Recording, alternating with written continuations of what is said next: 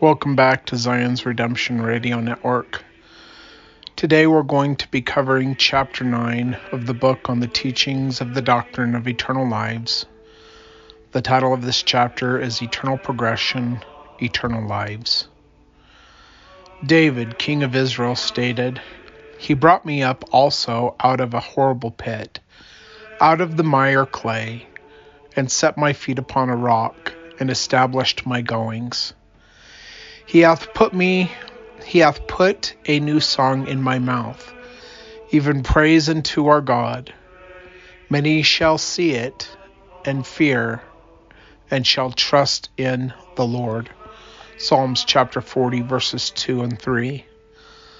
Thou which hast showed me great and sore troubles, shalt quicken me again, and shalt bring me up again from the depths of the earth. Psalms chapter 71, verse 20. They shall perish, but thou shalt endure. Yea, all of them shall wax old like a garment. As a vesture shalt thou change them, and they shall be changed. Psalms chapter 102, verse 26. Quicken me, O Lord, for thy name's sake, for thy righteousness' sake, bring my soul out of trouble. Psalms chapter 143, verse 11. The prophet Isaiah said, "Behold, I will make thee a sharp threshing instrument, having teeth.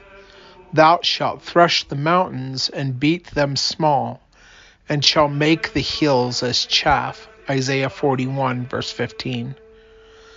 Jeremiah stated, "Alas, for that day is great, so that none is like it.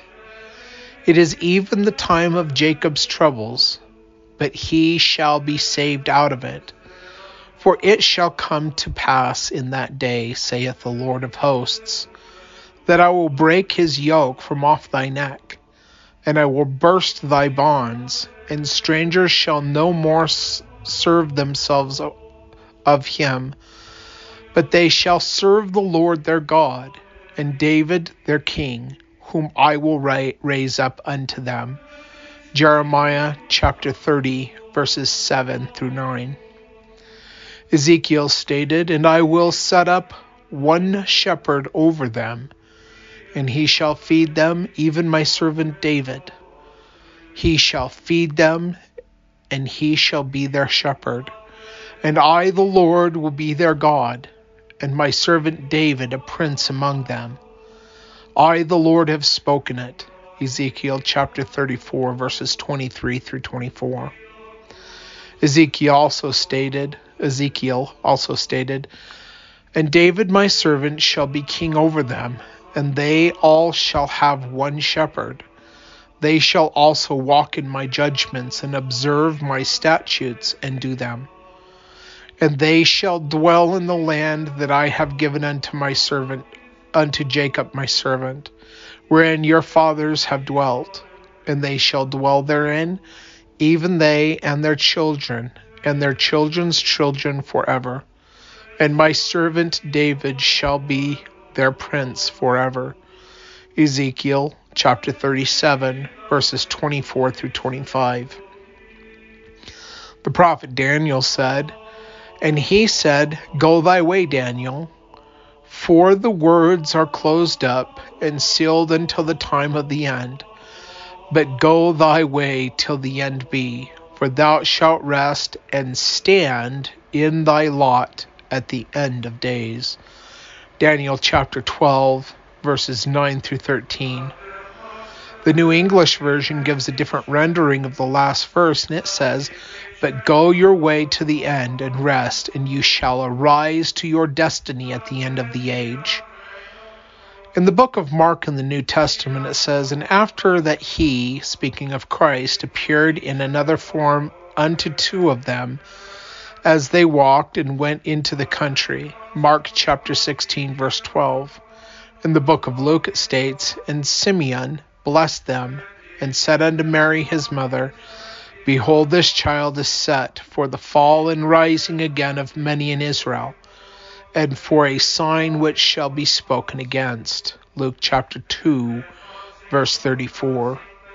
In the book of John, it says, to him, actually, I think this is Revelation. So this is the Apostle John writing in the book of Revelations. It says, to him that overcometh will I grant a seat with me in my throne, even as I also overcame and am sat down with the Father in his throne.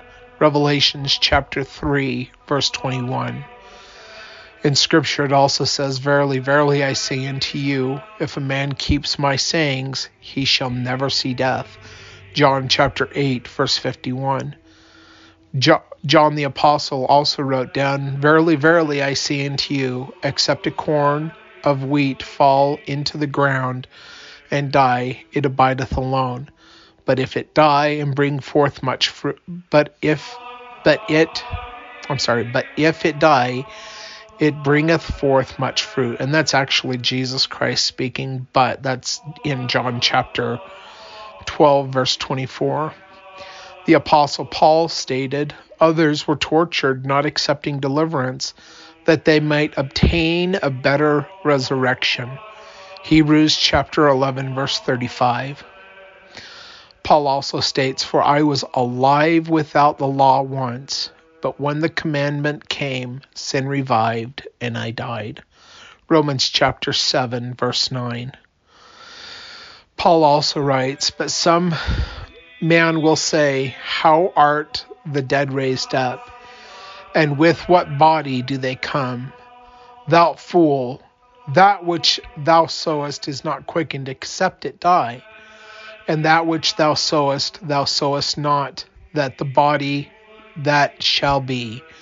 But bear grain it may chance of wheat, or of some other grain.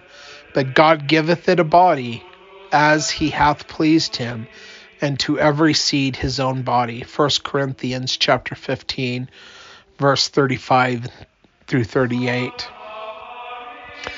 For in this we groan earnestly, desiring to be clothed upon with our house which is from heaven. 2 Corinthians chapter 5, verse 2.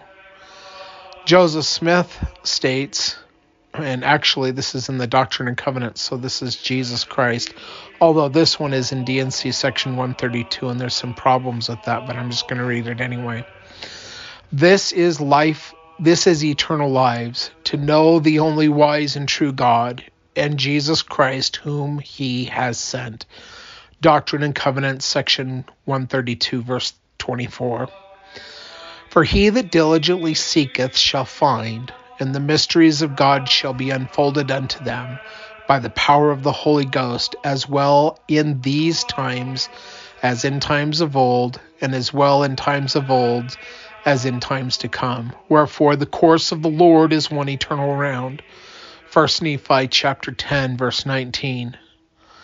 I perceive that it has been made known unto you by the testimony of his word, that he cannot walk in crooked paths, neither doth he vary from that which he hath said, neither hath he a shadow of turning from the right to the left, or from that which is right to that which is wrong. Therefore his course is one eternal round. And that comes from the prophet Alma in the book of Alma chapter 7, verse 20. And it may also suffice if I only say they are preserved for a wise purpose, which purpose is known unto God. For he doth counsel in wisdom over all his works, and his paths are straight, and his course is one eternal round. Alma chapter 37, verse 12. For God doth not walk in crooked paths, neither doth he turn to the right hand, nor to the left, neither doth he vary from that which he hath said. Therefore his paths are straight, and his course is one eternal round. Doctrine and Covenants, section 3, verse 2. Listen to the voice of the Lord your God, even Alpha and Omega, the beginning and the end, whose course is one eternal round, the same today as yesterday and forever. Doctrine and Covenants, section 35, verse 1. And inasmuch as he is faithful, I will crown him again with sheaves. Doctrine and Covenants, section 79, verse 3. Let no man be afraid to lay down his life for my sake. For whosoever layeth down his life for my sake shall find it again. Doctrine and Covenants, section 103, verse 27. For whoso is faithful unto the obtaining of these two priesthoods which I have spoken, and the magnifying their calling, and are sanctified by the Spirit unto the renewing of their bodies. Doctrine and Covenants, section 84, verse 33. And Abram said, Lord God, how wilt thou give me this land for an everlasting inheritance? And the Lord said, Though thou wast dead, yet I am not able to give it to thee. And if thou shalt die, yet thou shalt possess it. For the day cometh that the Son of Man shall live. But how can he live if he if he be not dead? He must first be quickened. And that's in the Joseph Smith translation of Genesis chapter 15, verses 9 through 11. Continuing on, but behold, thus saith the Lord God, when the day cometh that they shall believe in me, that I am Christ, then have I covenanted with their fathers that they shall be restored in the flesh upon the earth unto the lands of their inheritance. 2 Nephi chapter 10, verse 7. For said he, I have repented of my sins, and have been redeemed of the Lord. Behold, I am born of the Spirit. And the Lord said unto me, Marvel not that all mankind, yea, men and women, all nations, kindreds, tongues, and people must be born again, yea, born of God, changed from their carnal and fallen state to a state of righteousness, being redeemed of God, becoming his sons and daughters, and thus they become new creatures. And unless they do this, they can in no wise inherit the kingdom of God. Mosiah chapter 27, verses 24 through 26. For behold, this is my work and my glory, to bring to pass the immortality and the eternal life of man. Moses chapter 1, verse 39. You are also in the beginning with the Father. Doctrine and Covenants, section 93, verse 23. That you may come unto the Father in my name, and in due time receive of his fullness. Doctrine and Covenants, section 93, verse 19. I believe that's talking about the fullness of the priesthood. Anyway, continuing on.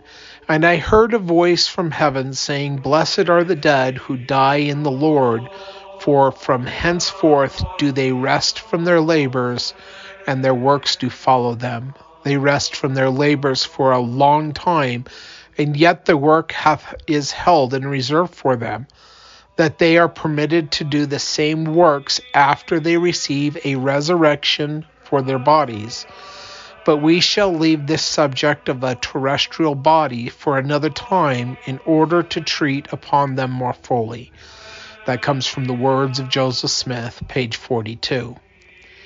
And I will show it plainly, as I showed it upon my disciples, as I stood before them in the flesh, and spake unto them, saying, As ye have asked me concerning the signs of my coming, in the day when I shall come in my glory in the clouds of heaven, to fulfill the promises that I have made unto your fathers.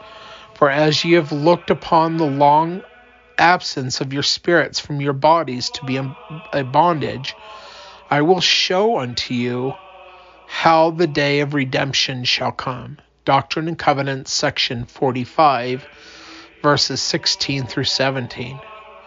And after Christ shall have risen from the dead, he shall show himself unto you, my children, and my beloved brethren, and the words which he shall speak unto you shall be the law by which ye shall do. 2 Nephi chapter 26, verse 1.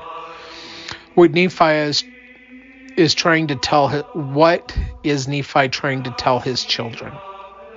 So that's a question the author has inserted into these quotes. Continuing on with more quotes. And now behold, my beloved brethren, I suppose that ye ponder somewhat in your hearts concerning that which ye should do after ye have entered in by the way. But behold, why do you ponder these things in your hearts? Behold, this is the doctrine of Christ, and there will be no more doctrine given until after he shall manifest himself unto you in the flesh. And when he shall manifest himself to you in the flesh, the things which he shall say unto you shall ye observe to do. 2 Nephi chapter 32, 1 and 6. The author who compiled this gives another question. Is Nephi trying to tell his brethren that they will be alive again when Christ comes in 600 years? Continuing on with the quotes. All things are theirs, whether life or death. Doctrine and Covenants, section 76, verse 59. Interesting that the celestial person could choose death again. Continuing on, now whether there shall be one time, or a second time, or a third time, that men shall come forth from the dead, it mattereth not. For God knoweth all these things, and it sufficeth me to know that this is the case, that there is a time appointed that all shall rise from the dead. Alma, chapter 40, verse 5. And now behold, is the meaning of the word restoration to take a thing of a natural state and place it in an unnatural state, or to place it in a state opposite of its nature. O my son, this is not the case. But the meaning of the word restoration is to bring back again evil for evil, or carnal for carnal, or devilish for devilish, good for that which is good, righteous for that which is righteous, just for that which is just, merciful for that which is merciful. Alma chapter 40, verses 12 and 13. And then here's another one from D&C section 132, which, like I said, it has problems, historical problems, but I'm going to read it anyway. But if she, speaking of Emma, will not abide this commandment, then shall my servant Joseph do all things for her, even as he hath said.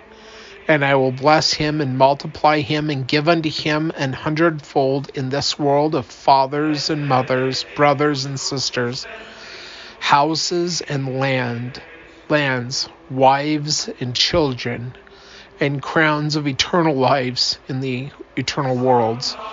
Doctrine and Covenants, section 132, verse 55. The earthly thing is in the image of the heavenly, shows that it is by the multiplication of lives that the eternal worlds are created and occupied. And that comes from Joseph Smith, as recorded in the words of Joseph Smith, page 232.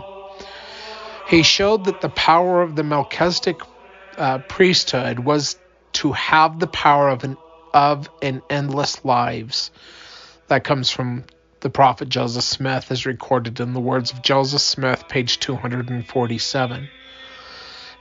When the word ruach applies to Eve, it should be translated lives. Teachings of the prophet Joseph Smith, page 301.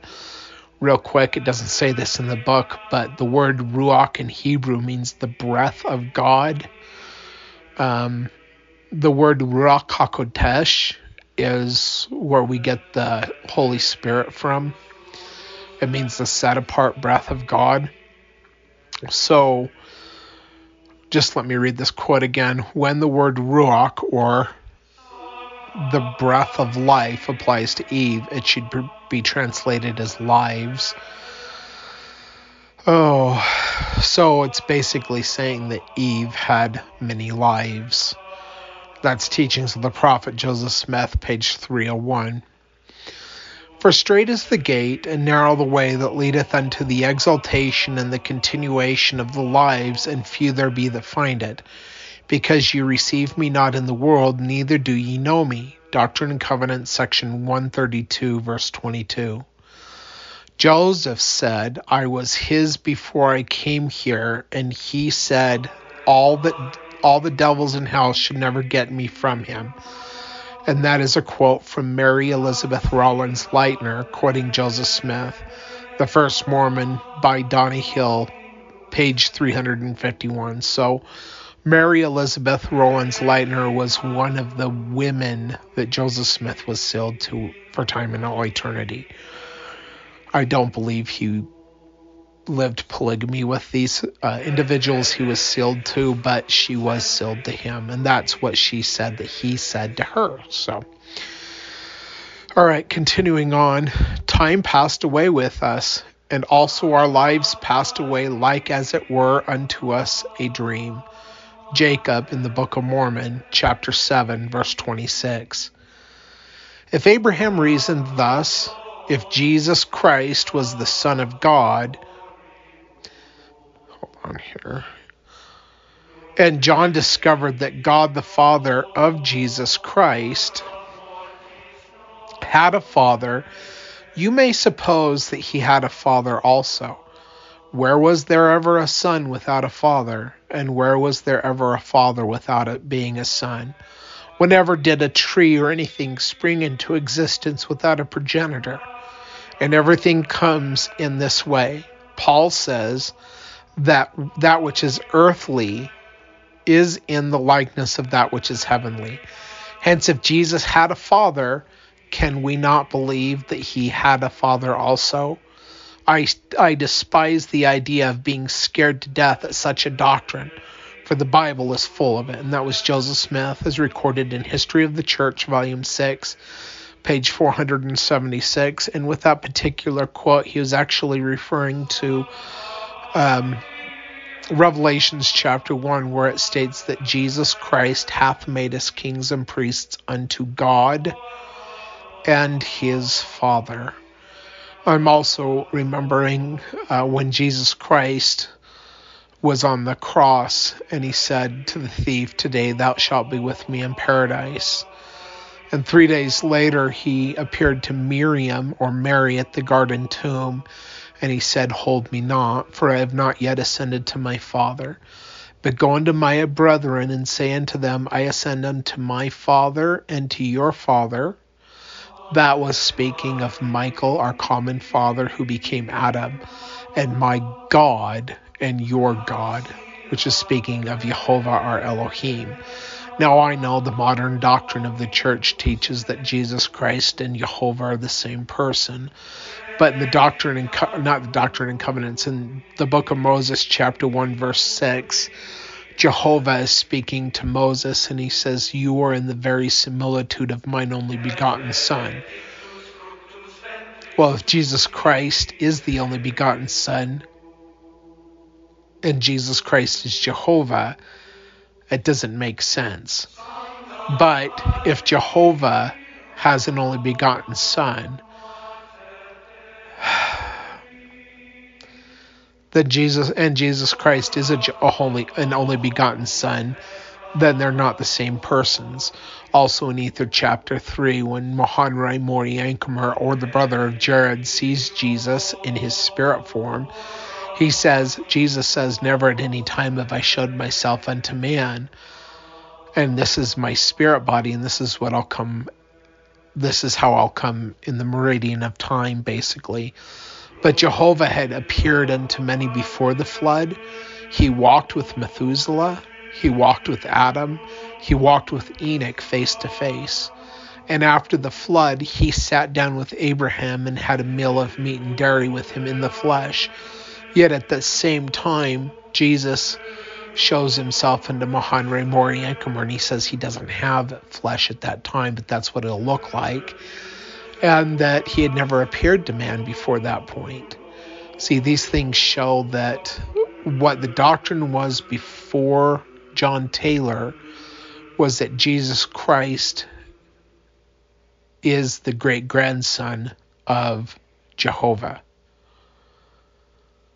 And when Jehovah was telling Moses that he was in the very similitude of his only begotten son, who was actually speaking of Michael, who is an only begotten of Jehovah, which I've talked about this in past podcasts and videos about the progression of the gods and these type of things. But this doctrine began to be lost in the 1880s, shortly after the death of Brigham Young. And by the time the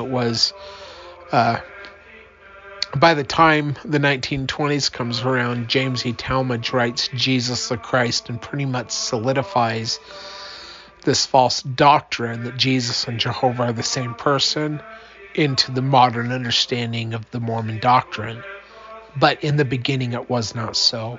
Joseph Smith and Brigham Young taught that Jehovah is the great grandfather of Jesus Christ.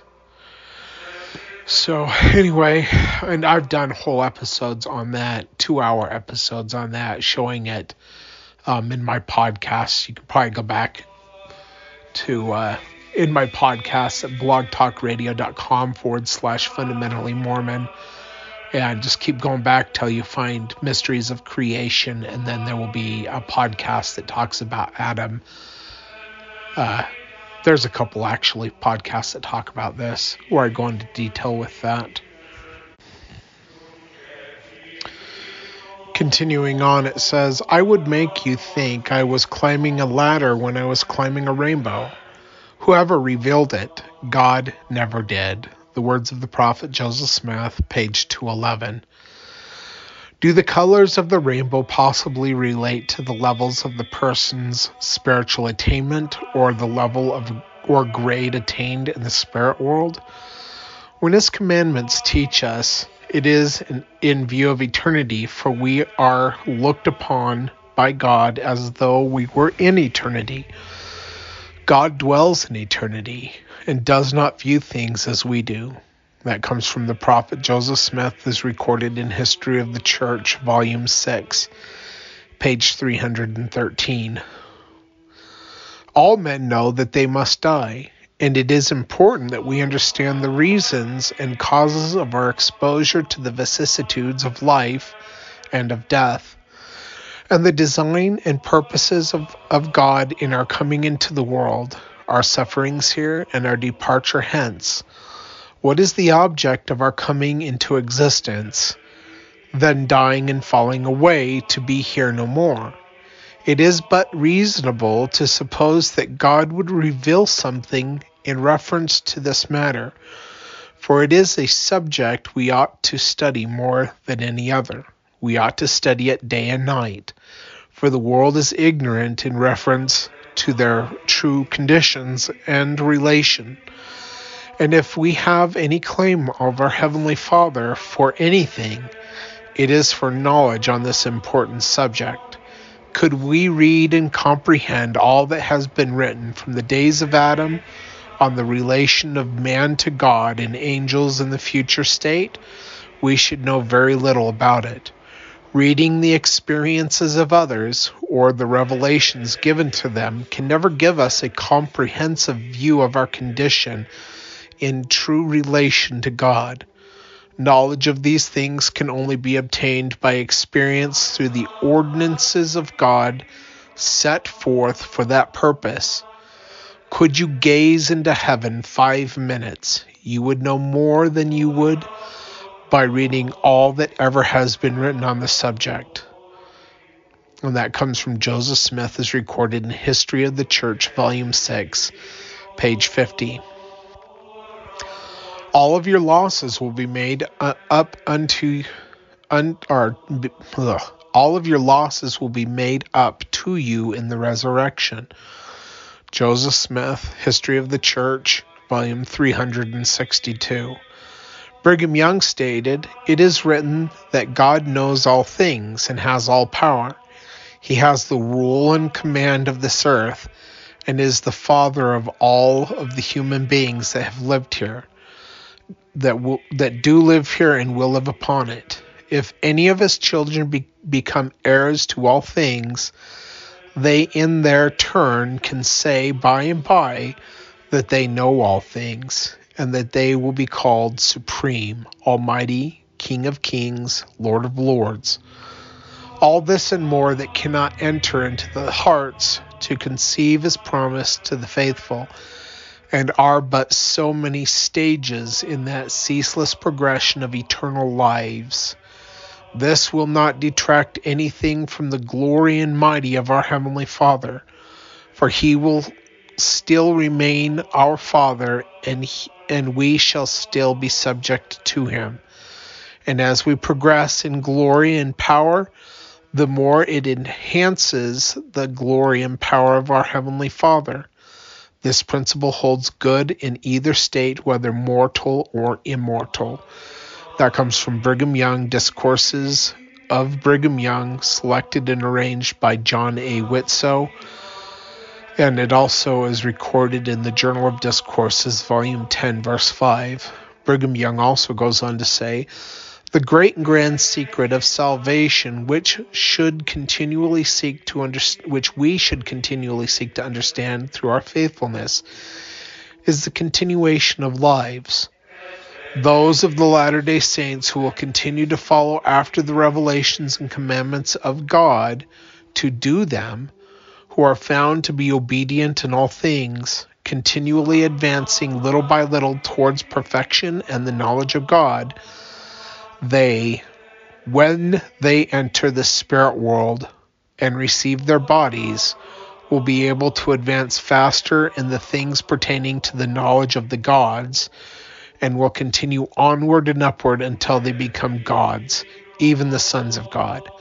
This, I say, is the great secret of the hereafter, to continue in the lives forever and ever, which is the greatest of all gifts God has ever bestowed upon His children. We all have it within our reach. We can all attain to this perfection and exalted state if we will embrace its principles and practice them in our everyday life. How accommodating, how glorious and divine are the dealings of God with His fallen children. We have been called from darkness to light, from the power of Satan to the living God, by obeying the whisperings of this Holy Spirit, which we have received by virtue of obedience to the gospel, which prompts us to purge from within us all sinful desires. We can say we are no more in the world, but we are in Christ, our living head. The philosophy of our coming out of the world is the putting off of the old man's sin and the putting on the new man, Jesus Christ. And that's Brigham Young, Journal of Discourses, Volume 18, page 260. Brigham Young also stated, having fought the good fight, we then shall be prepared to lay our bodies down to rest, to await the morning of the resurrection, when they will come forth and be reunited with the spirits, the faithful, as it is said, receiving crowns and glory, immortality, and eternal lives, even a fullness with the Father, when Jesus shall present His work to the Father, saying, Father, here is the work Thou gavest me to do. Then will they become gods, even the sons of God. Then will they become eternal fathers, eternal mothers, eternal sons, and eternal daughters. Being eternal in their organization, they go from glory to glory, from power to power. They will never cease to increase and to multiply worlds without end. When they receive their crowns, their dominions, they then will be prepared to frame earths like unto ours, and to people them in the same manner as we have been brought forth by our parents and by our Father and God. Journal of Discourses, Volume 18, page 259. The world may in vain ask the question, who are we? But the gospel tells us that we are the sons and daughters of that God whom we serve. Some say we are the children of Adam and Eve. so we are. And they are the children of our Heavenly Father. We are all the children of Adam and Eve, and they are the offspring of him who dwells in the heavens, the highest intelligence that dwells anywhere that we have any knowledge of. Here we find ourselves, and when infants, the most helpless, and needing the most care and attention of any creature that come into being on the face of the earth. Here we find in ourselves the germ and foundation, the embryo of exaltation, glory, immortality, and eternal lives. End quote. Brigham Young, and that is in Journal of Discourses, Volume 13, page 311 and 312. When the time came that his firstborn, the Savior, should come into the world and take a tabernacle, the Father came himself and favored that Spirit with a tabernacle instead of letting any other man do it. The Savior was begotten by the Father and his Spirit, by the same being who is the Father of our spirits, and that is all the organic difference between Jesus Christ and you and me. And a difference there is between our Father and us consists in that he has gained his exaltation and has obtained eternal lives. The principle of eternal lives is an eternal existence, eternal duration, eternal exaltation. Endless are his kingdoms, endless are his thrones, and his dominions, and endless are his posterity. They never will cease to multiply from this time hence forever and ever. Brigham Young, Journal of Discourses, Volume 4, page 218. When the Spirit of revelation of God inspires a man, his mind is opened to behold the beauty, order, and glory of the creation of this earth and its inhabitants, the object of its creation, and the purpose of its Creator in peopling it with his children. He can then clearly understand that our existence here is for the sole purpose of exaltation and restoration to the presence of our Father and God, where we may progress endlessly in the power of godliness. After the mind has thus been illuminated, the ignorance and blindness of the great masses of mankind are more apparent. Yet there is no son or daughter of Adam and Eve who has not incorporated in his organization the priceless gem of endless life. For the endless duration and endless lives which they are approaching, and that was Brigham Young, is recorded in the Journal of Discourses, Volume 9, page 256. Brigham Young goes on to say, so in like manner, every faithful son of God becomes, as it were, Adam to the race that springs from his loins. When they are embraced in the covenants and blessings of the holy priesthood, and in the lapse of eternity, and in the progress of eternal lives, every true son of God becomes a King of kings and a Lord of lords, and it may also be said of him, as it was written of Jesus Christ, of the increase of his government and peace there shall be no end. When death ends the reign of an earthly king, he is stripped of his regal power, which gives place to the habiliments of the tomb, and another wears the crown he wore and sits upon the throne he occupied, and rules over the kingdom he ruled.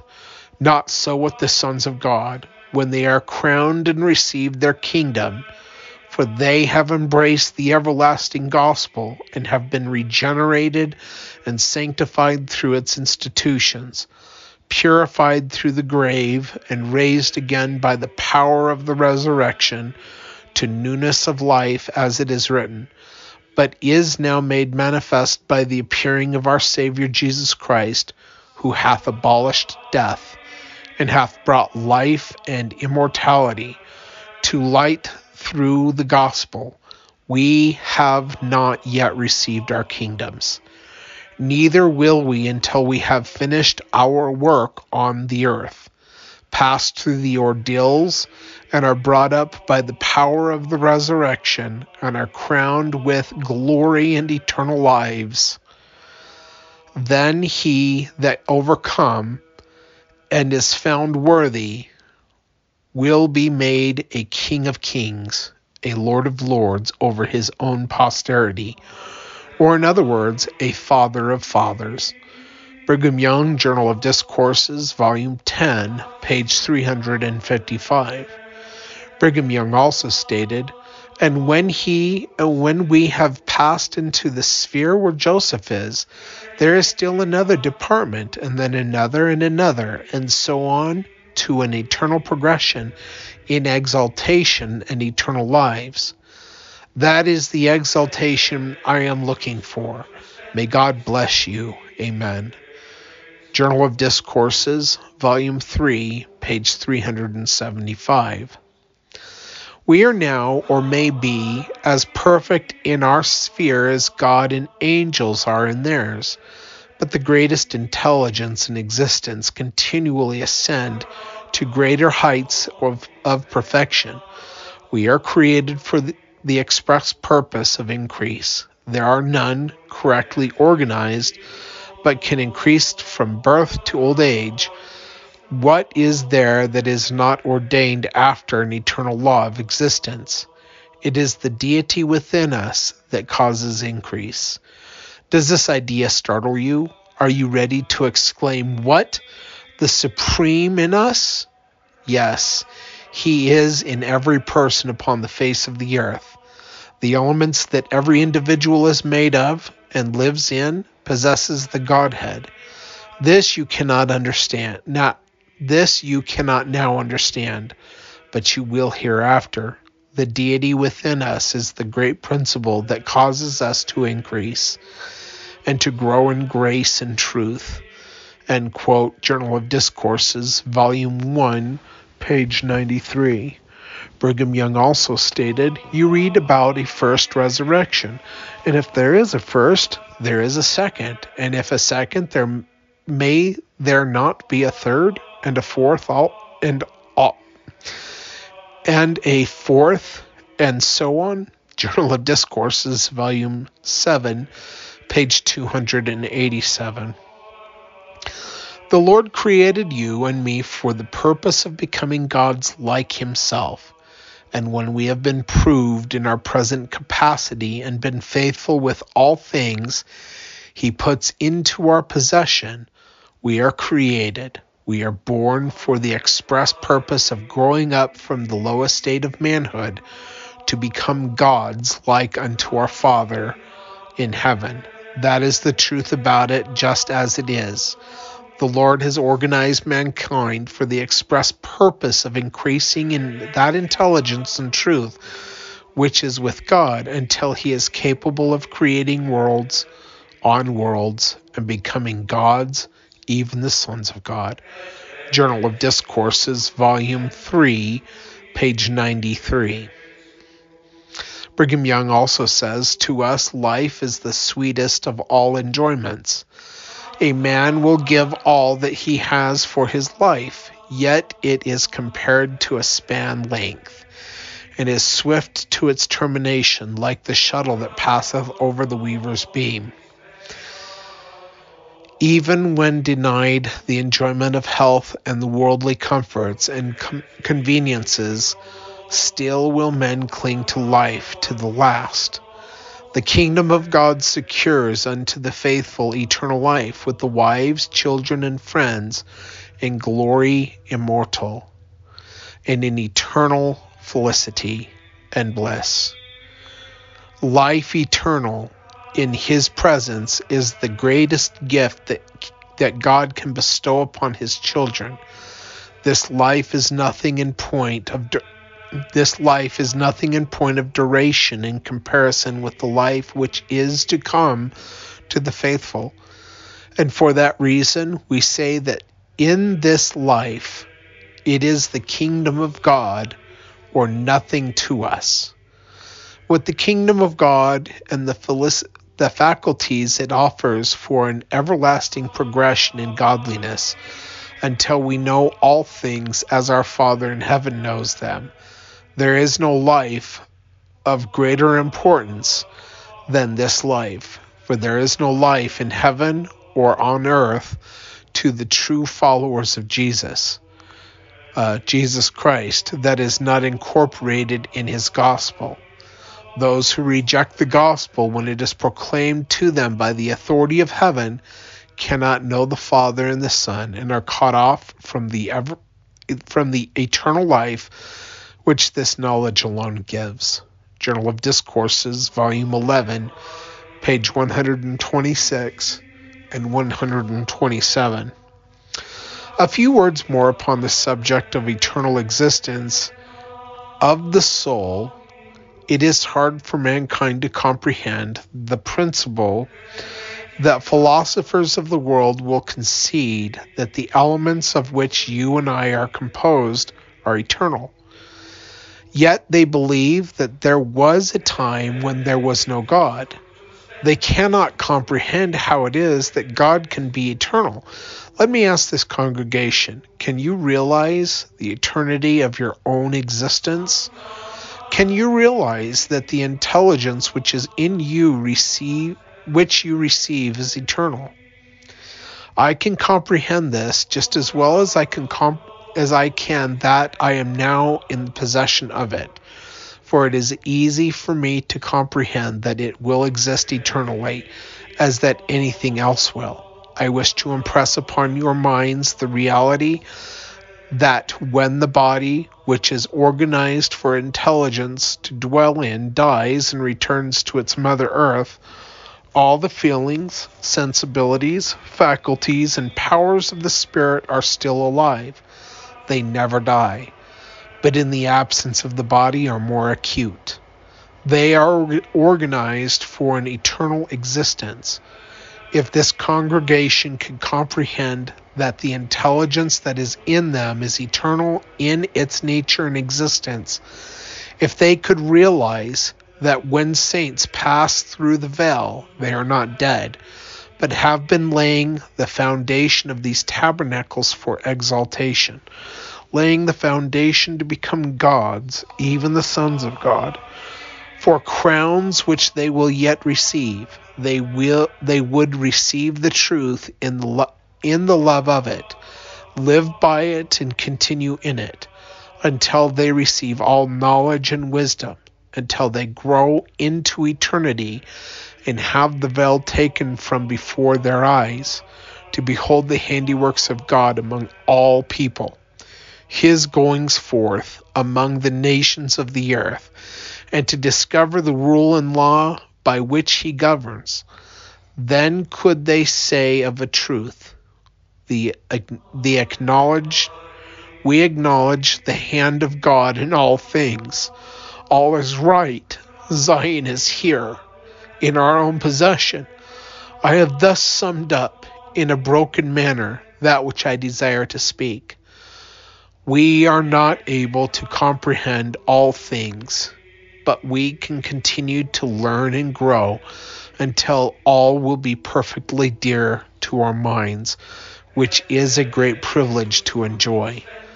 The blessings of an eternal increase, and the man or woman who lives worthily is now in a state of salvation. Brigham Young, Journal of Discourses, Volume 1, pages 5 and 6. Brigham Young also goes on to say, every person possessing the principles of eternal life should look upon his body as it were earthy. Our bodies must return to their mother earth. True, to most people it is a wrench thought that our spirits must, for a longer or shorter period, be separated from our bodies, and thousands and millions have been subject to this affliction throughout their lives. If they understood the design of this probation and the true principles of eternal life, it is but a small matter for the body to suffer and die. Brigham Young Journal of Discourses, Volume 7, page 240. We talk about our trials and troubles here in this life, but suppose that you could see yourselves thousands and millions of years after you have proved faithful to your religion during the few short years in this time, and have obtained eternal salvation and a crown of glory in the presence of God. Then look back upon your lives here and see the losses, crosses, and disappointments, the sorrows arising from disobedient children, from wicked parents who have opposed their children who wished to embrace the truth, the persecutions from city to city, from state to state, being hunted and driven. You would be constrained to exclaim, "But what of all that? Those things were but for a moment, and we are now here. We have been faithful during a few moments in our mortality, and now we enjoy eternal life and glory with power to progress in all the boundless knowledge and through the countless stages of progression, enjoying the smiles and approbation of our Father and God and of Jesus Christ, our elder brother." End quote. Journal of Discourses, Volume 7, page 275. The gospel of Jesus Christ is the opening avenue, the open gate in the road or way from earth to heaven, through which direct revelation comes to the children of men in their various capacities, according to their calling and standing in society in which they live. The gospel of salvation is a portion of the law that pertains to the kingdom where God resides, and the ordinances pertaining to the holy priesthood are meant by which the children of men find access to the way of life, wherein they can extend their travels until they return to the presence of their Father and God. This no person will dispute who has faith in the character of the deity. They will acknowledge that God is true, that his system of salvation is correct, and that his law is just, that he is equal in all his ways, and that the ordinances of his house are true and faithful. Journal of Discourses, Volume 8, page 159. The spirit of revelation, even the spirit of eternal life, is within that person who lives so as to bear properly the yoke of Jesus. The heavens are open to such persons, and they see and understand things that pertain to eternity, and also the things that pertain to this earth, which will pass away with it. And those who love the things of earth will pass away with it. When death takes them, all is gone. But the person that wears the yoke of Jesus and bears his burden, who loves the cause of truth and righteousness more than all else, why, says he, eternity is full of fathers and mothers. There is my Father enthroned in glory.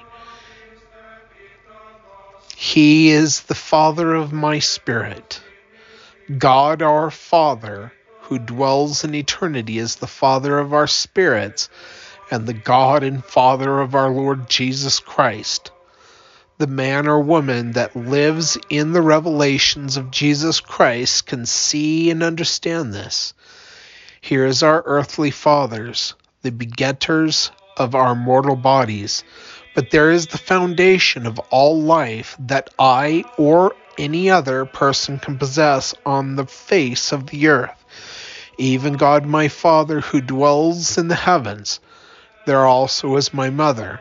I am not confined to love my father and mother here, if they do not love God, the foundation of all truth. In the heavens are fathers, mothers, sisters, brothers. Unless my father, mother, brother, and sister, wife, and child pertaining to the flesh love God supremely, embrace the truth, and follow out the dictates of the Holy Ghost, they are not my kindred. I do not own them. I have nothing to do with them. They will perish, die, and sink into forgetfulness, and be as though they had never been. They will pass away and return to the native element. In heavens dwell my Father. There are the heavenly hosts, my sisters, my brethren, my kindred, my friends. They are my bosom acquaintances. We behold each other with the natural eye, and that is short-sighted. But had we eyes to see as God sees, we could see our end. I don't know what that word is. I'm going to look up the definition because I don't even know how to pronounce it.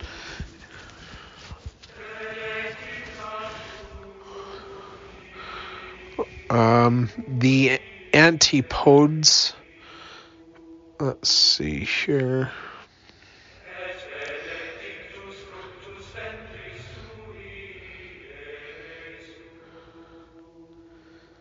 I don't know what that word means, and I can't figure out what it means. So anyway, it just says we could see our antipodes as well as we can see each other's faces. We could see the utmost parts of the earth and behold all creation as well as midnight as at noonday. Darkness would be no obstruction. Incorporated matter, this tabernacle, the houses, the earth, and even matter that fills space and prevents our seeing objects at great distances, would be no obstruction to our vision. Then we should behold that God is here, and that our Father dwells here. We are in His presence just as much as those who sit at the farthest side of the congregation are in my presence. There is much in my presence besides those who sit here. If we had eyes to see the heavenly beings that are in our presence, the person that wears the yoke of Christ, that has communication with the heavens, finds his yoke easy and his burden light. He is master of it, wears the yoke of Jesus, bears his burdens, and the revelations of the Lord Jesus Christ will show to every individual that you are not servants of anything, but that the principles of eternal life give you the mastery, the supremacy over all things in heaven and on earth. Journal of Discourses, Volume 8, page 206 and 207. It is just so with matter. Take, for instance, a grain of sand. You cannot divide it so small that it cannot be divided again. It is capable of infinite division. We know nothing about how many times it can be divided, and it is just so with regarding to the lives in us. In animals, in vegetation, in shrubbery, they are countless. To illustrate, you take a perfectly ripe kernel of corn, and you have some here perhaps in a few days, and if you get a glass, it does not require a very powerful one. You can take a chit of this corn and open it, and you will behold distinctly a stalk of corn. And then that chit, a perfectly grown stalk of corn with ears and leaves on it, matured out in blossom. There is the tassel. There are the ears. There is the corn. Well, you get a stronger glass and divide again, and you can see that this very chit is the grandfather of corn. We take the scientific world for this. Well, how many lives are there in this grain of corn? They are innumerable, and this same infinity is manifest throughout all of the creations of God. We will operate here in all the ordinances of the house of God which pertain to this side of the veil, and those who pass beyond and secure to themselves a resurrection pertaining to the lives will go on and receive more and more, and receive one after another until they are crowned gods, even the sons of God. This idea is very consoling. Journal of Discourses, Volume 15, page 138. Continuing on with Brigham Young, as for their labor and pursuits in eternity, I have not time to take upon that subject, but we shall have plenty to do. We shall not be idle. We shall go on from one step to another, reaching forth into the eternities until we become like the gods, and shall be able to frame for ourselves by the behest and command of the Almighty all those who are counted worthy to be exalted and to become gods, even the sons of God. And will go forth and have earths and worlds like those who framed this and millions on millions of others. This is our home, built expressly for us by the Father of our spirits, who is the Father, maker, framer, and producer of these mortal bodies that we now inherit, and which go back to its Mother Earth. Journal of Discourses, Volume 17, page 143. This people have embraced the philosophy of eternal lives. In view of this, we should cease to be children and become philosophers, understanding our own existence, its purpose and ultimate design. Then our days will not become a blank through ignorance, but every day will bring with it its useful and profitable enjoyment or employment. Journal of Discourses, Volume 9, page 190 through 191. I just want to say one thing. We're only at 24%, so there's going to be 3 parts to this chapter because this chapter is so long. So when we get to 33%, I'm going to look for a place to end this episode, and I'll start a new one. So I'm going to try to get all 3 episodes out this week so that they can all be together, but this chapter will have 3 parts. All right. I actually read most of this chapter yesterday, but I was sitting in the car when I was doing it, and my phone that I'm recording on now, was sitting in the sun, and I didn't realize that it had overheated and stopped recording. But I did do a video, partly, and I'm going to post that on YouTube. But I decided to read the whole thing over again on my phone for the podcast. So I do explain a couple more things in the video, but realizing how long this chapter is and how much time I don't have to do it, I've just decided to redo the podcast and to make it its own thing. So if you're interested in the YouTube video, you can find it at youtube.com/user/God is my compass. Anyway, continuing on, like I said, we're at 24%, and I'm going to get to 33%, and then I'm going to start a part 2. So this is Brigham Young. We might ask, when shall we cease to learn? I will give you my opinion about it. Never, never. If we continue to learn all that we can pertaining to the salvation which is purchased and presented to us through the Son of God, is there a time when a person will cease to learn? Yes, when he has sinned against God the Father, Jesus Christ the Son, and the Holy Ghost, God's minister. When he has denied the Lord, defiled him, and committed the sin that in the Bible is termed the unpardonable sin, the sin against the Holy Ghost.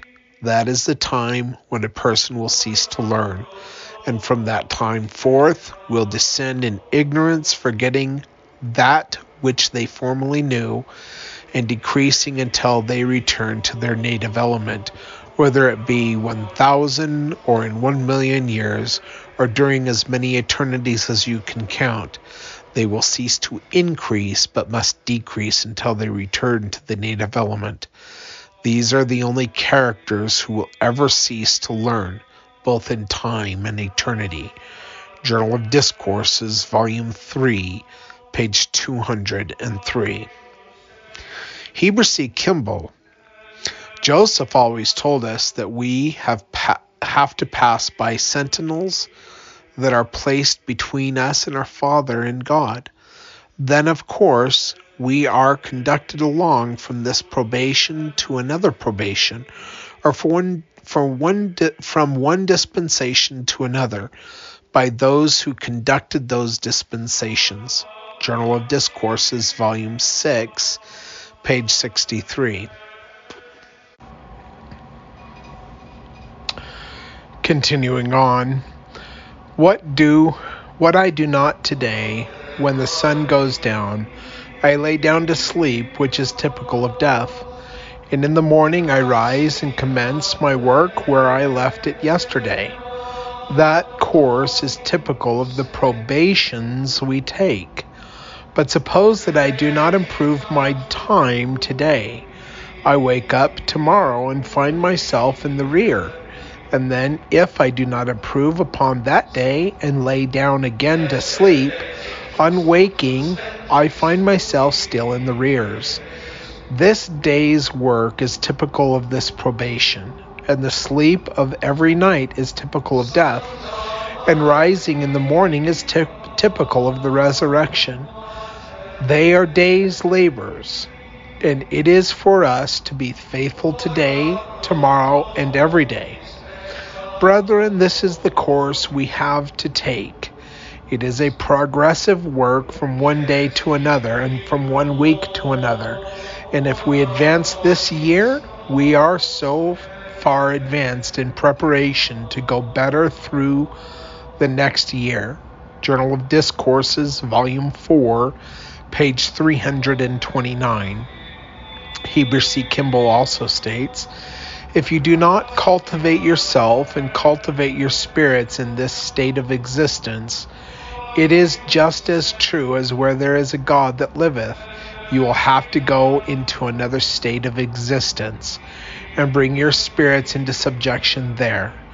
Now you may reflect upon it. You never will obtain your resurrected bodies until you bring your spirits into subjection. I am not talking of this earthly house of mine, neither am I talking to your bodies, but I am speaking to your spirits.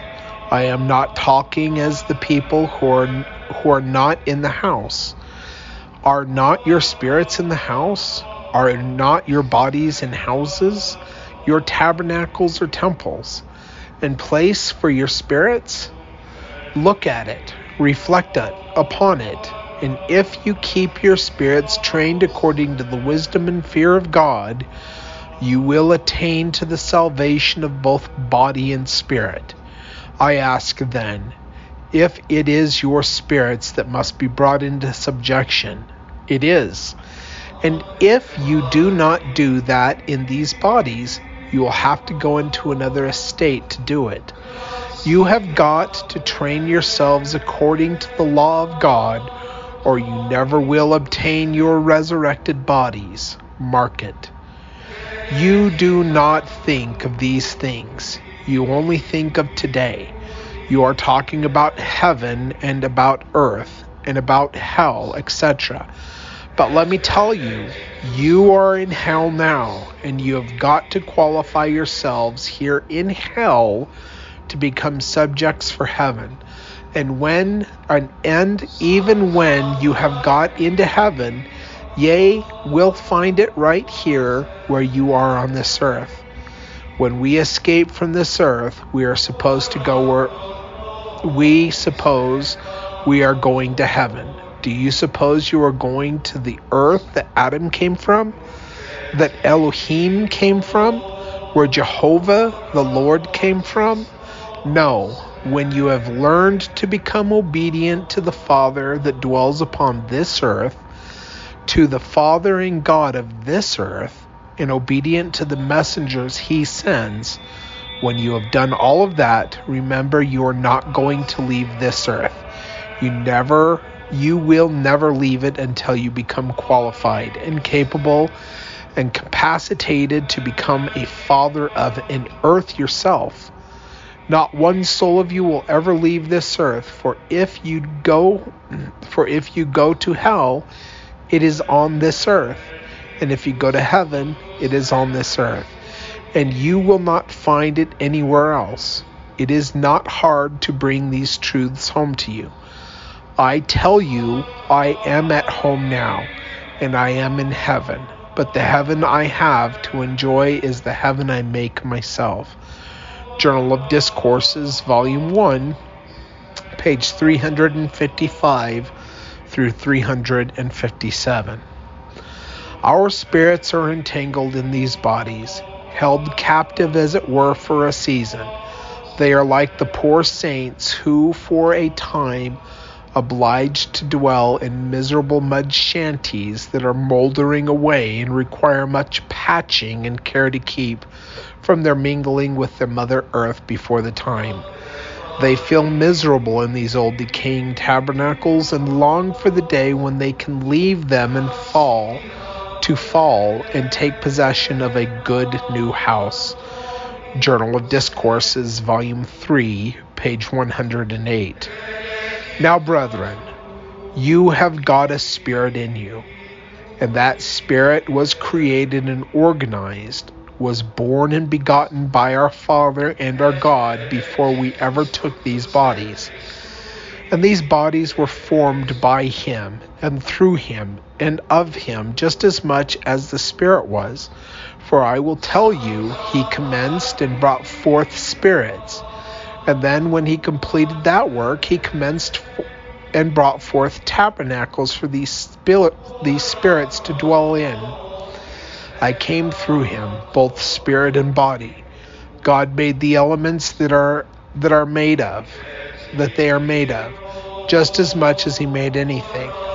Tell me the first thing that is made on earth that God did not organize and place here in this world. Not a thing. End quote. Journal of Discourses, Volume 6, page 31. Parley P. Pratt said, the very germs of these godlike attributes being engendered in man, the offspring of deity, only need cultivating, improving, developing, and advancing by means of the series of progressive changes in order to arrive at the fountainhead,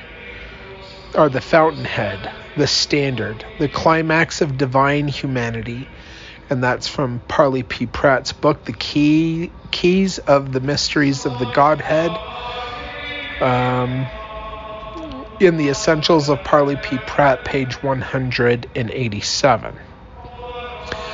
Orson Pratt stated, and thus all the different portions of the earth have been and will be disposed of to the lawful heirs, while those who cannot prove their heirship will be to be legal, of who cannot prove that they have received any portion of the earth by promise will be cast out into some other kingdom or world, where if they ever get an inheritance, they will have to earn it by keeping the law of meekness during another probation.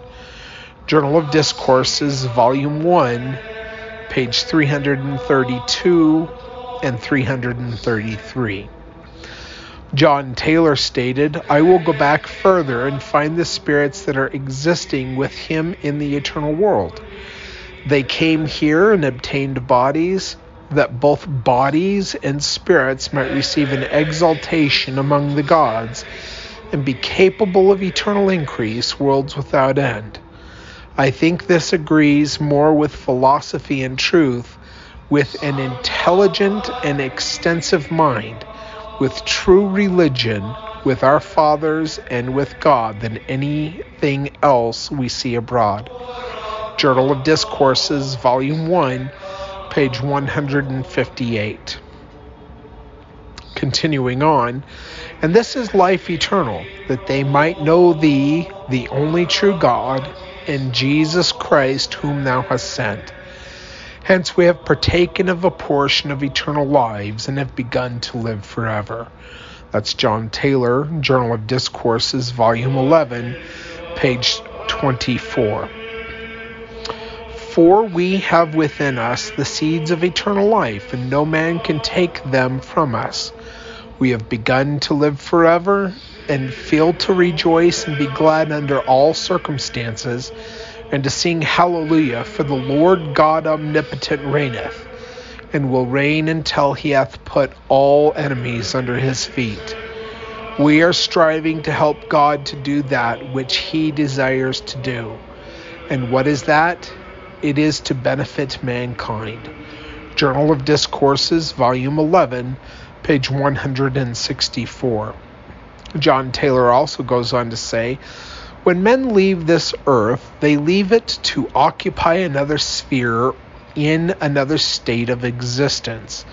And if, as is the case with Brother Miller, they hold the priesthood that administers in time and in eternity, having fulfilled this part, as many others have done, who have left the world, and as our deceased brother has done, they hold that priesthood in the eternal worlds, and operate in it there.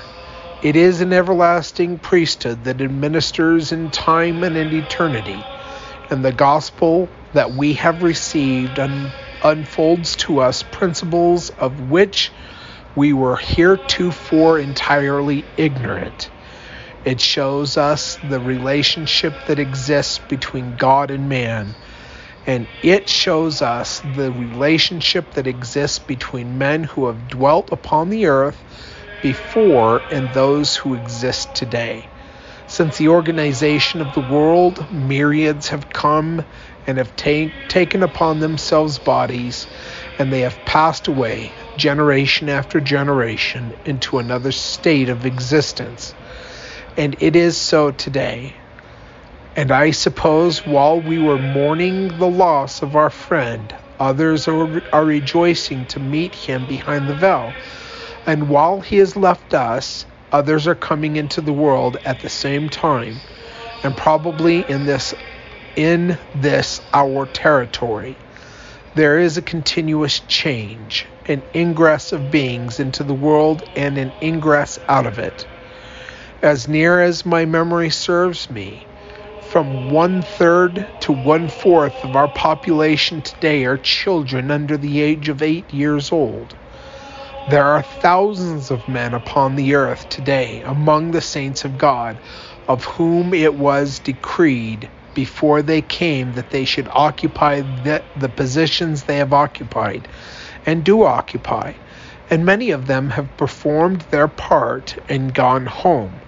Others are left to still further the duties and responsibilities devolving upon them. Journal of Discourses, Volume 23, pages 176 and 177.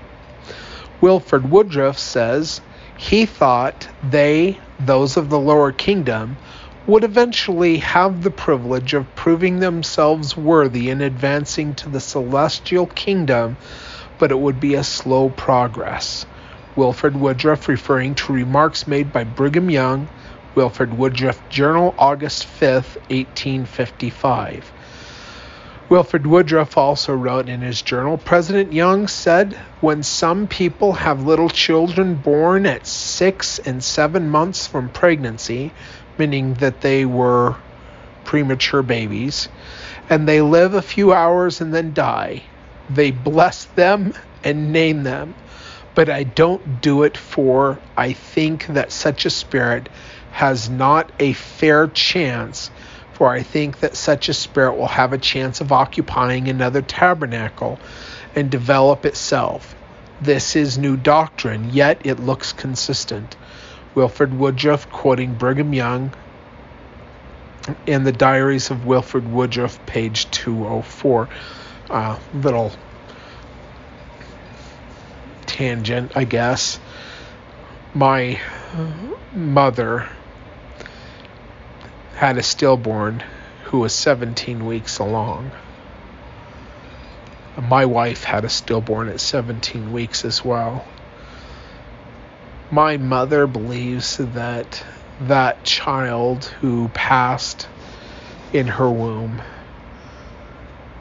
that spirit came back and that I'm that child.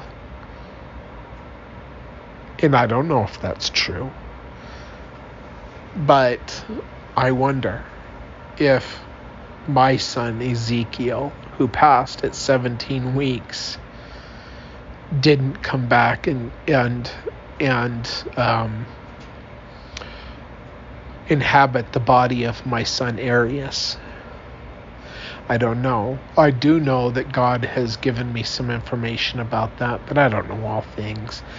But I think it's interesting that Brigham Young thought of those things, because I think a lot of people who have had miscarriages, who have had stillborns, or who have had babies who had died in infancy, I think it crosses a lot of our minds. I've had 2 die.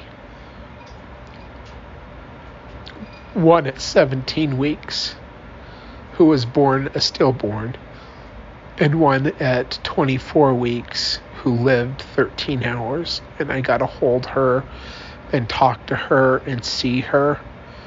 And she passed. She had a really bad birth.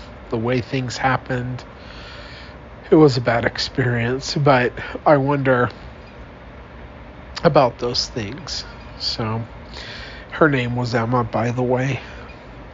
And she would be 3 this year. Continuing on, if there was a point where man in his progression could not proceed any further, the very idea would throw a gloom over every intelligent and reflecting mind. God himself is increasing and progressing in knowledge and power and dominion, and will do so worlds without end. It is just so with us. We are in a probation, which is a school of experience. Journal of Discourses, Volume 6, page 120. There is another thing I wish to refer to here. I have heard that in Zion there are some men who entertain the idea that they inherit the body and spirits of Moses, or Abraham, or David, or Noah, or somebody other than themselves. And this is the transmigration of souls, which Joseph Smith had a man appear to him. I can't remember what his name is. I talked about it in podcasts last month that believed the same kind of thing. And Joseph Smith said that it was a doctrine of the devils, but he didn't say that reincarnation was a doctrine of the devils. He was referring to the transmigration of like souls. So this individual claimed to be Enoch or Moses or whatever, who he had the same spirit or whatever. So anyway, that's what Wilford Woodruff is talking about, and that's what Joseph Smith was talking about too. I hope none of you here indulge in anything of this kind, because it is a most foolish and nonsensical and false doctrine. You gaze upon a man who professes to have inherited the body or spirit of Moses, or any of those I have named, and I think you will conclude that his appearance does not indicate that such is the case. At any rate, it certainly has not improved him. Brother Woodruff, Brother Cannon, Brother Smith, Brother Lorenzo Snow, or any of the brethren will never inherit anyone else's body or spirit but their own in time or in eternity, unless the devil gets into them. It is Satan who inspires men to believe in such absurd things. He delights in having any of the brethren entertain false ideas, no matter what they are. I tell you that whosoever sees me in time or eternity will see Wilford Woodruff, not Noah, nor Abraham, nor Enoch. Every man has his own identity, and he never will lose that identity. Therefore, when you hear such doctrines as that advanced, do not believe it. There are a good many things Satan would like us to believe, but we must guard against these things. And that comes from, let's see here, Orson F. Whitney's diary regarding this talk given in Manti, Utah, May 19th, 1889. Real quick, I just have to say one thing about that. So I've had individuals come to me, and I've had several different individuals come to me, and they have told me that I am Enoch, or I am Elijah, or I am John the Baptist, or I don't know, there's been a couple of different claims that people make. I don't know about any of that. God has not revealed that to me, and it makes no difference to me, because who I am in this life is who I am. But God has revealed to me that there is the opportunity that once this world has ended and we have all gained a state of resurrection, that when a new earth is created and this earth becomes a fire of sea and glass, even a celestial sphere, that we will have the opportunity to put off our resurrection and go in the spirit onto another plane of existence or another planet and live in mortality to gain the experiences that we need to gain in order to have a better resurrection. So when I talk about multiple mortal probations or eternal lives, that is what I am talking about. And God has revealed that to me personally. However, he told me that there was more to it, but he never revealed to me what that meant. So I'm open to the ideas. These guys might be wrong. Joseph Smith, I don't know. But I don't believe that we have all of the answers. And I'm not going to say that this is something that cannot happen. But the evidence that I have seen in the scriptures and what God has told me is that our eternal lives go from world to world, not from probation to probation, and that in this life we have one life to live, and then we face the judgment. We are given a resurrection according to that which we have obtained.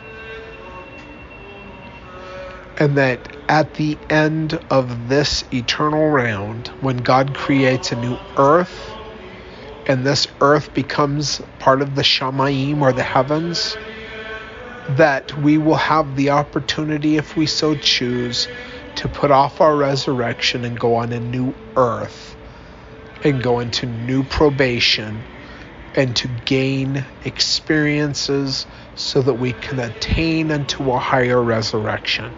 I know that that's true because God has revealed that to me personally, and the Holy Spirit has confirmed the truth of it to me.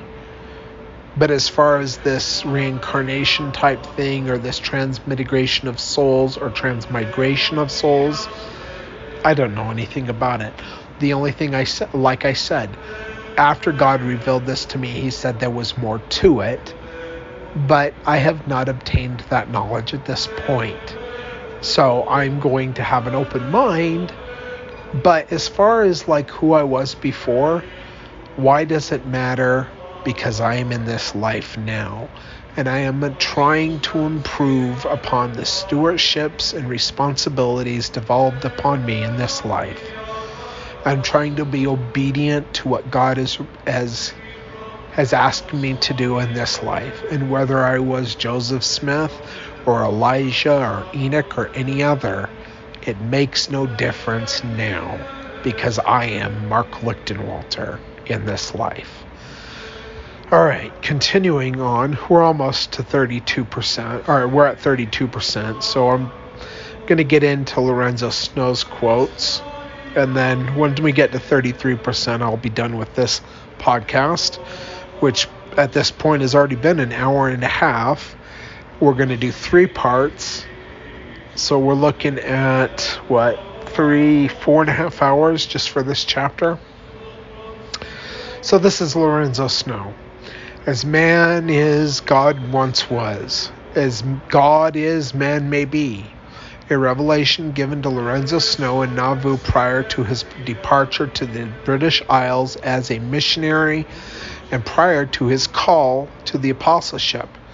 After arriving in Great Britain, Lorenzo shared this revelation with Brigham Young, who responded, "Brother Snow, that is new doctrine.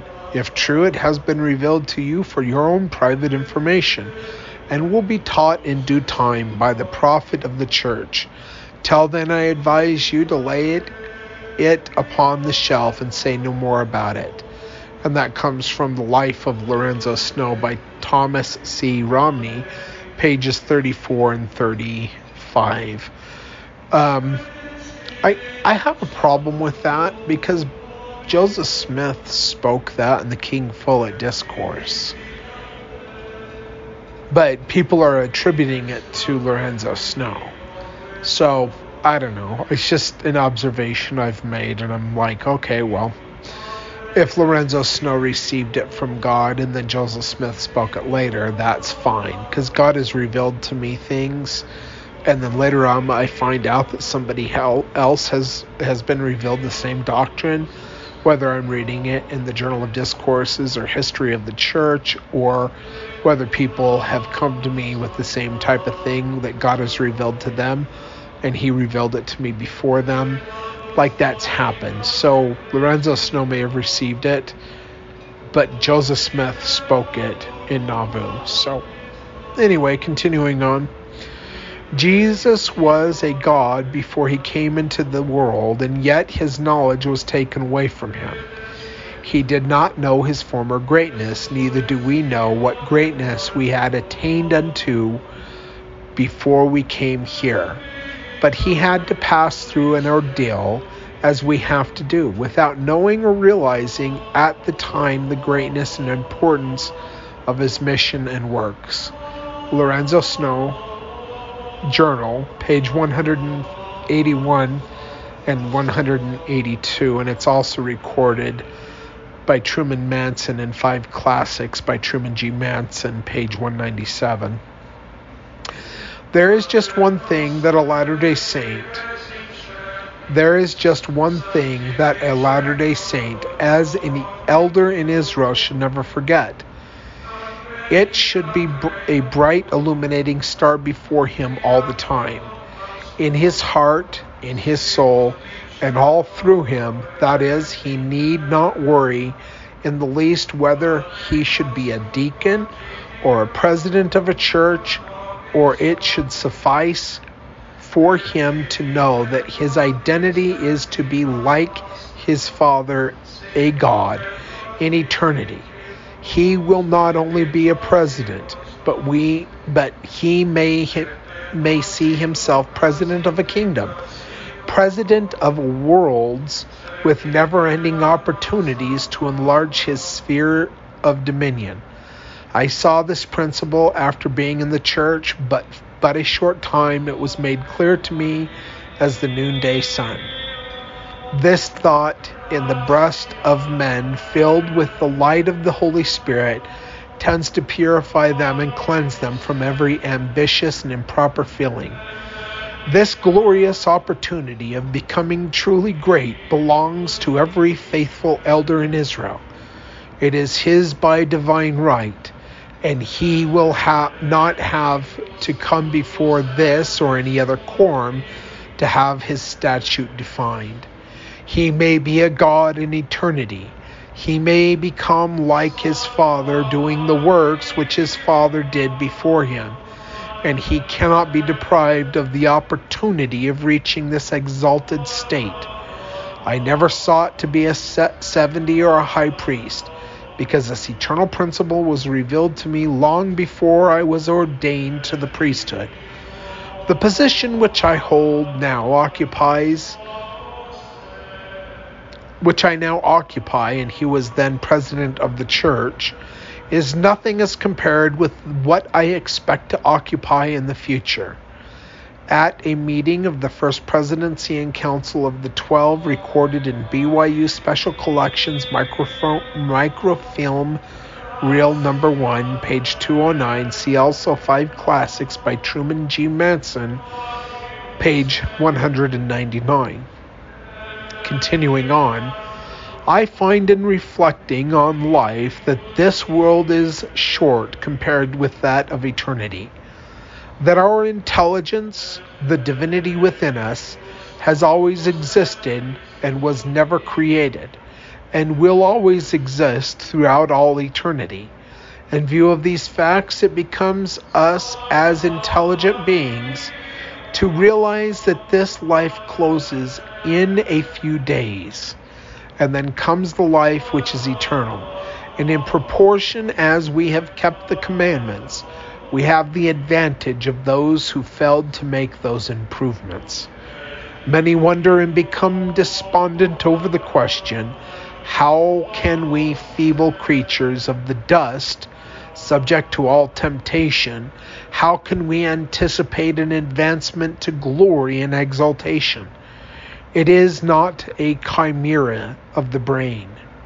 Is there any foundation for this hope? The Lord will forgive 70 times 7 and former. As long as man has weaknesses, he will extend mercy towards him. If all men are eventually to be saved, what then is the use of all this anxiety and trouble? Some may say. There are vastly different degrees of glory in the kingdom of our God. Abraham, Isaac, and Jacob are now gods. We are told that Father Smith, the patriarch, is at his right hand. This glory it is for us to attain. May we so live and order our lives that we may be worthy to stand in the presence of God and receive the glory he has prepared for, is my prayer. Amen. And that comes from, let's see here, BHS Publishing. Hold on. That comes from Brian Hill's study, Collected Discourses, 5 volumes. And that one is in the second volume on page 259 and 260.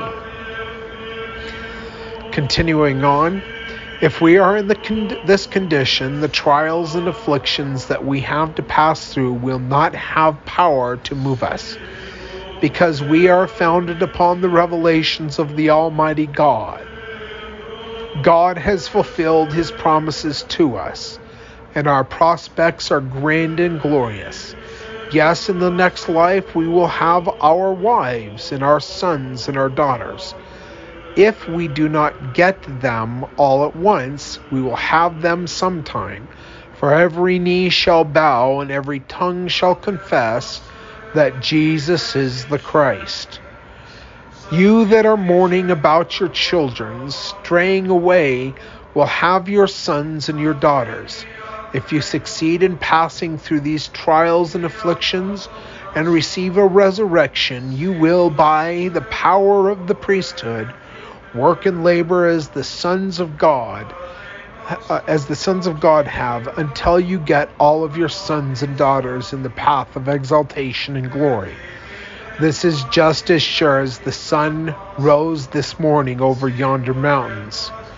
Therefore, mourn not, because all your sons and daughters do not follow in the path that you have marked out for them, or give heed to your counsel. Inasmuch as we succeed in securing eternal glory and standing as saviors and as kings and priests to our God, we will save our posterity. When Jesus went through that terrible torture on the cross, he saw that what would be accomplished by it. He saw that his brethren and sisters and the sons and daughters of God would be gathered in, with but few exceptions, those who committed the unpardonable sin. That sacrifice of the divine being was effectual to destroy the powers of Satan. I believe that every man and woman who comes into this life and passes through it, that life will be a success in the end. It may not be in this life. End quote. And that's from Collected Discourses by Brian H. Stoy. Actually, I think it might be Brian H. Stoy. I don't know. Anyway, and that comes from Volume 3, page 364 and 365. I assumed it was Brian Hells, but it says Brian H. Stoy, and I've never heard of him before, so forgive me if I've been messing that up. I'm sorry. Like I said, this is the second time I've read it, and these are kind of confusing how they're put together. Anyway, continuing on, we're just going to finish this list of quotes, and when we get to the next person, that's where I'm going to start the new podcast. Now I will say what I receive in vision, which was just as clear as the sun ever shone. The knowledge that was communicated to me, I embraced in this couplet. As man now is, God once was. As God now is, man may be. That is a very wonderful thing. It was to me. I did not know, but that I had come into possession of that knowledge, that I had no business with it, but I knew it was true. Nothing of this kind had ever reached my ears before. It was preached a few years after that. At least the prophet Joseph Smith taught the idea to the 12 apostles. Now, however, it is common property. But I do not know how many there are here that have got a real knowledge of these things in their hearts. If you have, I will tell you what it is. I will tell you what its effects will be. As John said, every man that hath this hope in him purifieth himself, even as God is pure. Now, how is it that God proposes to confer this mighty honor upon us and to raise us to this condition of glory and exaltation? Who are we that God should do all this for us? Why, we are just beginning to find out that we are the offspring of God, born with the same faculties and powers as he possesses, capable of enlargement through the experiences that we are now passing through in our second estate. Let me illustrate. Here is an emperor sitting upon his throne, governing and controlling his empire wisely and properly. He has an infant son that sits upon the knee of its mother. That son he proposes to one day sit upon his throne, to govern and control his empire. Here is that infant, perfectly helpless, not knowing how to sustain its own life, not able to walk alone without any knowledge. And here is this mighty emperor sitting upon his throne and governing his vast empire. Who would believe that he could raise that infant up to such a condition as to make it suitable to be placed on his throne? No one would, unless he had seen such things accomplished in his experience. Seeing the infant developed into boyhood and then into manhood, possessing all the powers, faculties, and possibilities of its father. Now we are the sons and daughters of God. He's begotten us in his own image.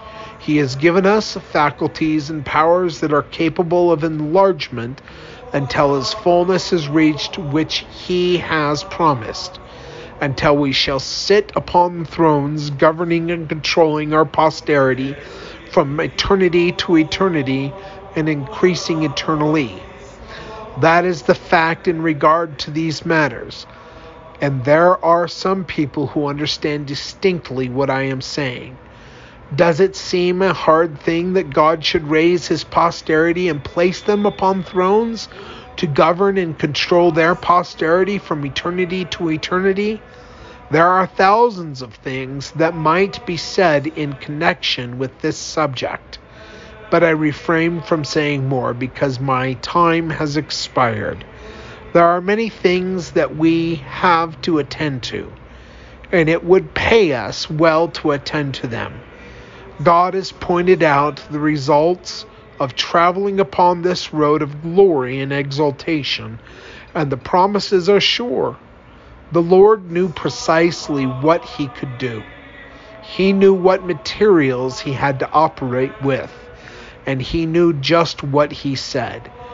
If we do the part that he has assigned unto us and keep our second estate, we shall be sure to realize these promises in every particular, and more than you and I can possibly comprehend. God bless you, my brethren and sisters. Do not be discouraged. The path may be rough, but much of its roughness arises from our own indifferences and carelessness. It would be much smoother if we would diligently observe the commandments of God and keep the Spirit of the Lord continually in our hearts. Yet after all, there are sacrifices to make. But in making these sacrifices, there is a possibility of having enjoyment in the anticipation of what will be the final result. Amen. And that is Wilford Woodruff, and it's recorded in Brian H. Stoy, Edited Collection Discourses, 5 volumes,